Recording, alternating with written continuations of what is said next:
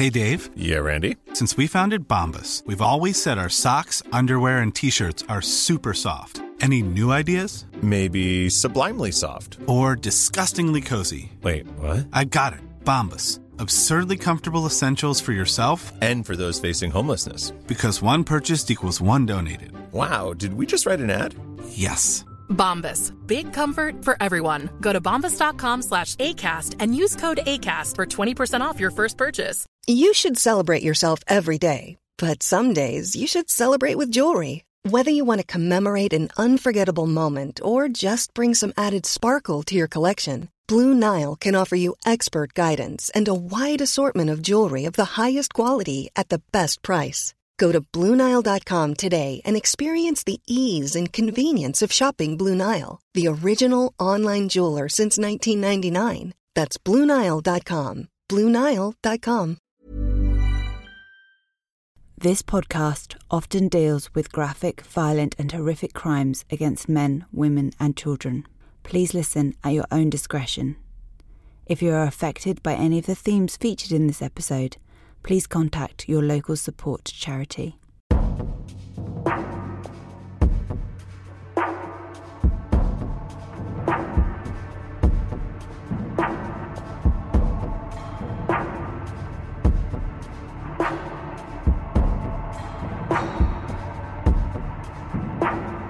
I remember these events as if they were yesterday. Now, the murder weapon on that day, strangely enough, I found it myself. It was an initiation into the triads, as you probably know. And the stick was used as a brutal weapon. She would have found it difficult to scream out. The others were just very, very young kids. In their words, have some fun. Of course, it turns into a killing frenzy.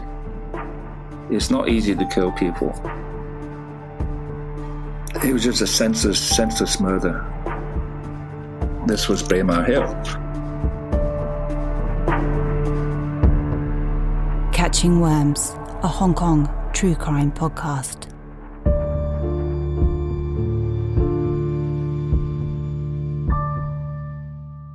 Everyone featured in this episode were interviewed separately, yet their stories, when placed side by side, are almost identical.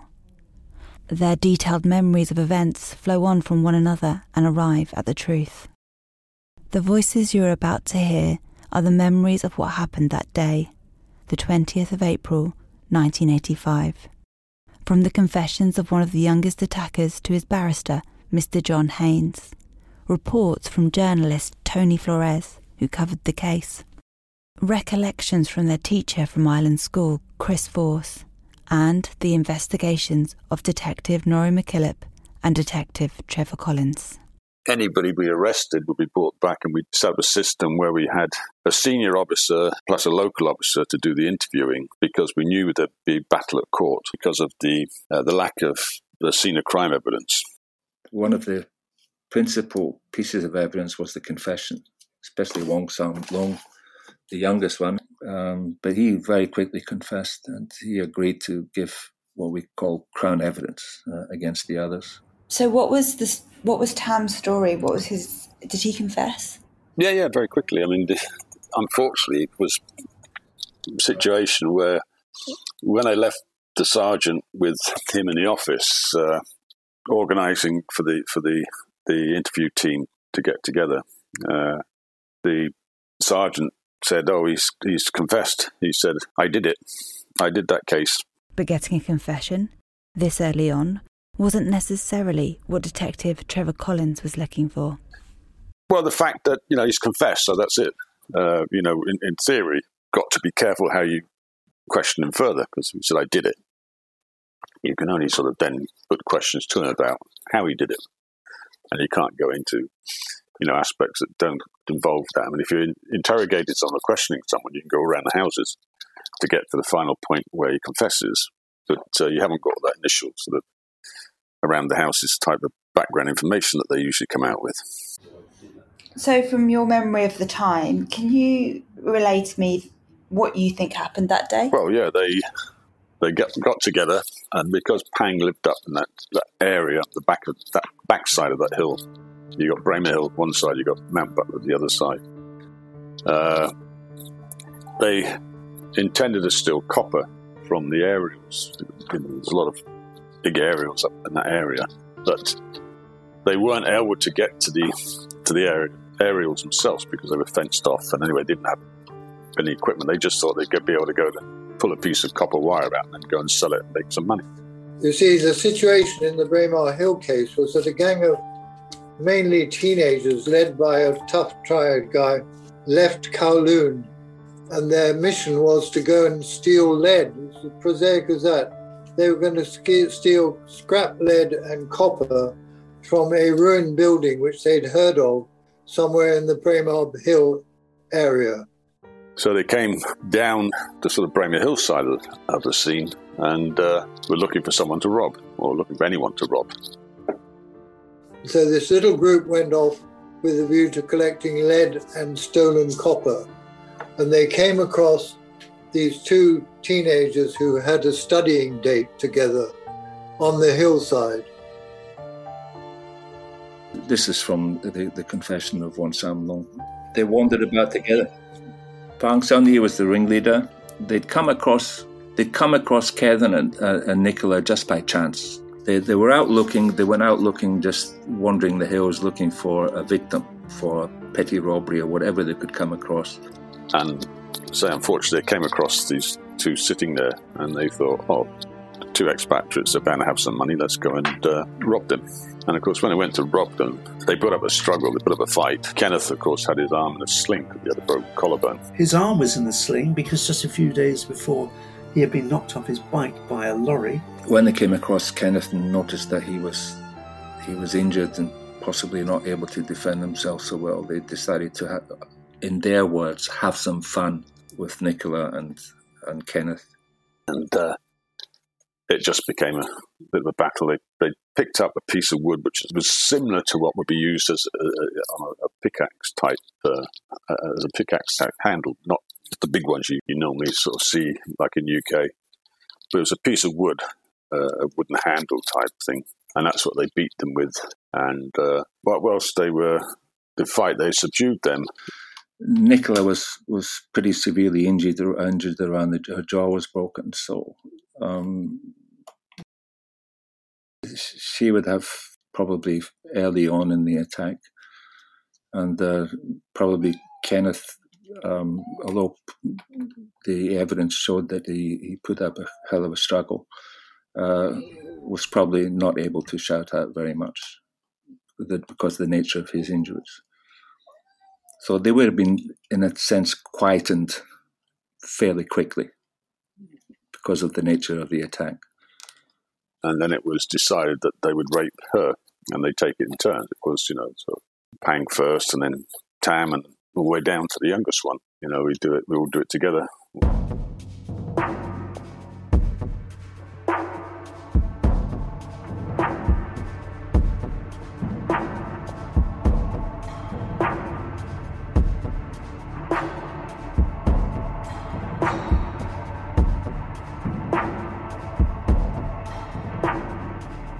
Of course, it turns into a killing frenzy. That's the only way I can describe it. And Pang Sang Ye gave the order that they had to kill both of the victims because they had raped Nicola, and so they had to kill her. So he was ordering the killing, and he made sure that each one of them took part in the assaults and the beatings to involve all of them. So it was all for one for all. According to the others, that was part of his tactics to make sure that they all stuck together. So it turned into a virtual killing frenzy, just abhorrent. And they forced Kenneth to witness what they were doing to Nicola. And as I say, the evidence shows that Kenneth fought furiously until he passed. When he was killed, you may know this, he had his arm in a sling. Yeah, and he was strangled by that device. Yeah. Kenneth had been bound and beaten with branches from nearby trees. They had used the murder weapon that Norrie MacKillop had found that first day.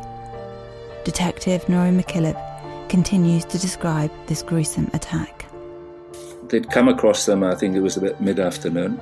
They decided very quickly to attack them, have some fun, as they said, but the attack took quite a long time, right into the early dusk evening. It's not easy to kill people, unless with a gun or whatever, but they tortured these two kids for hours before they succumbed, particularly Nicola.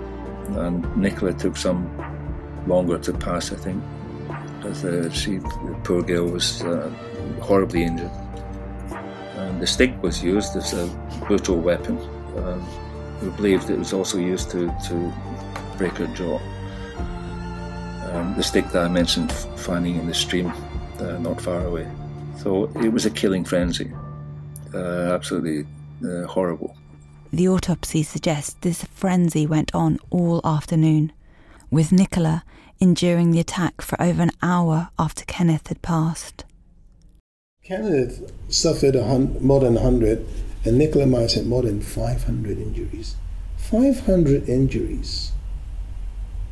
It took, I think she was attacked over a long period of time, and I remember then that when Pang found out that she was still alive, he continued to attack her until she died, the last breath.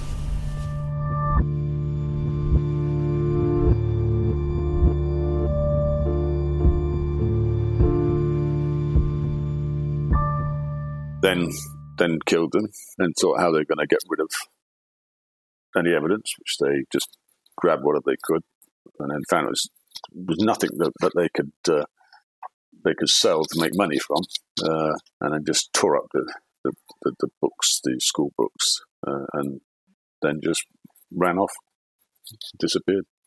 It was a particularly sad case in the sense that there was no real motive of robbery. Pang Sun-yi and this group just happened to come across this young couple who had no real money on them to steal a pair of shoes.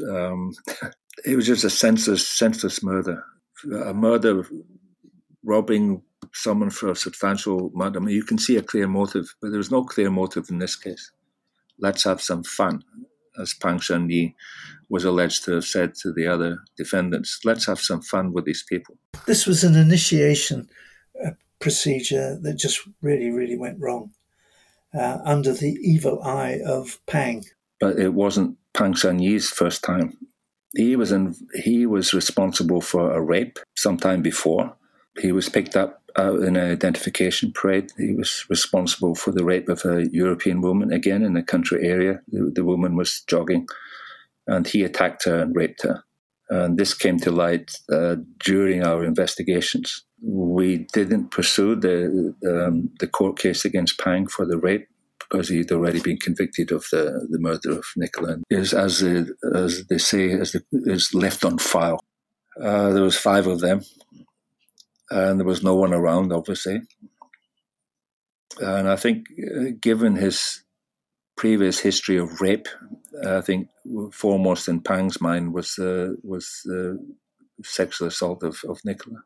And having gone that far, he allegedly ordered them all to kill the couple to avoid being identified in the future, possibly. We'll never know whether this is what they said happened truly was what happened. Yes. But it did sound like it could have gone so differently that day for everyone. Yes. They could have stolen copper wire and then gone home. That's right. The kids could have not gone to the hill to study and could have gone to... That's right. I don't know. And maybe if Kenneth hadn't broke... I think he was on a sling. He had a sling. He hurt his arm. If he didn't hurt his arm previously, then it could be another thing. He could have defended himself.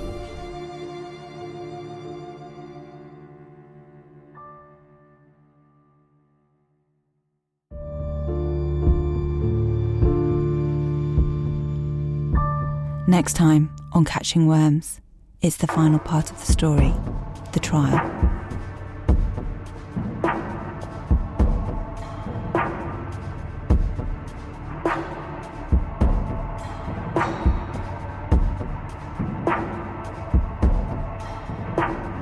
It was a very, very unusual type of case. I don't think we'd ever had a case similar to that in Hong Kong before. Even crimes which are devoid of any element of human decency are susceptible to a degree of analysis. I thought, God, no, surely they didn't do it. To be frank, well, we thought he looked like a wolf because, his look was very strange, he had no emotion, no emotion at all. In memory of Nicola and Kenneth, the school set up the Nicola Myers and Kenneth McBride Memorial Fund. The fund aims to support underprivileged sixth formers from across Hong Kong. If you would like to give to the fund, please see the information in the show description.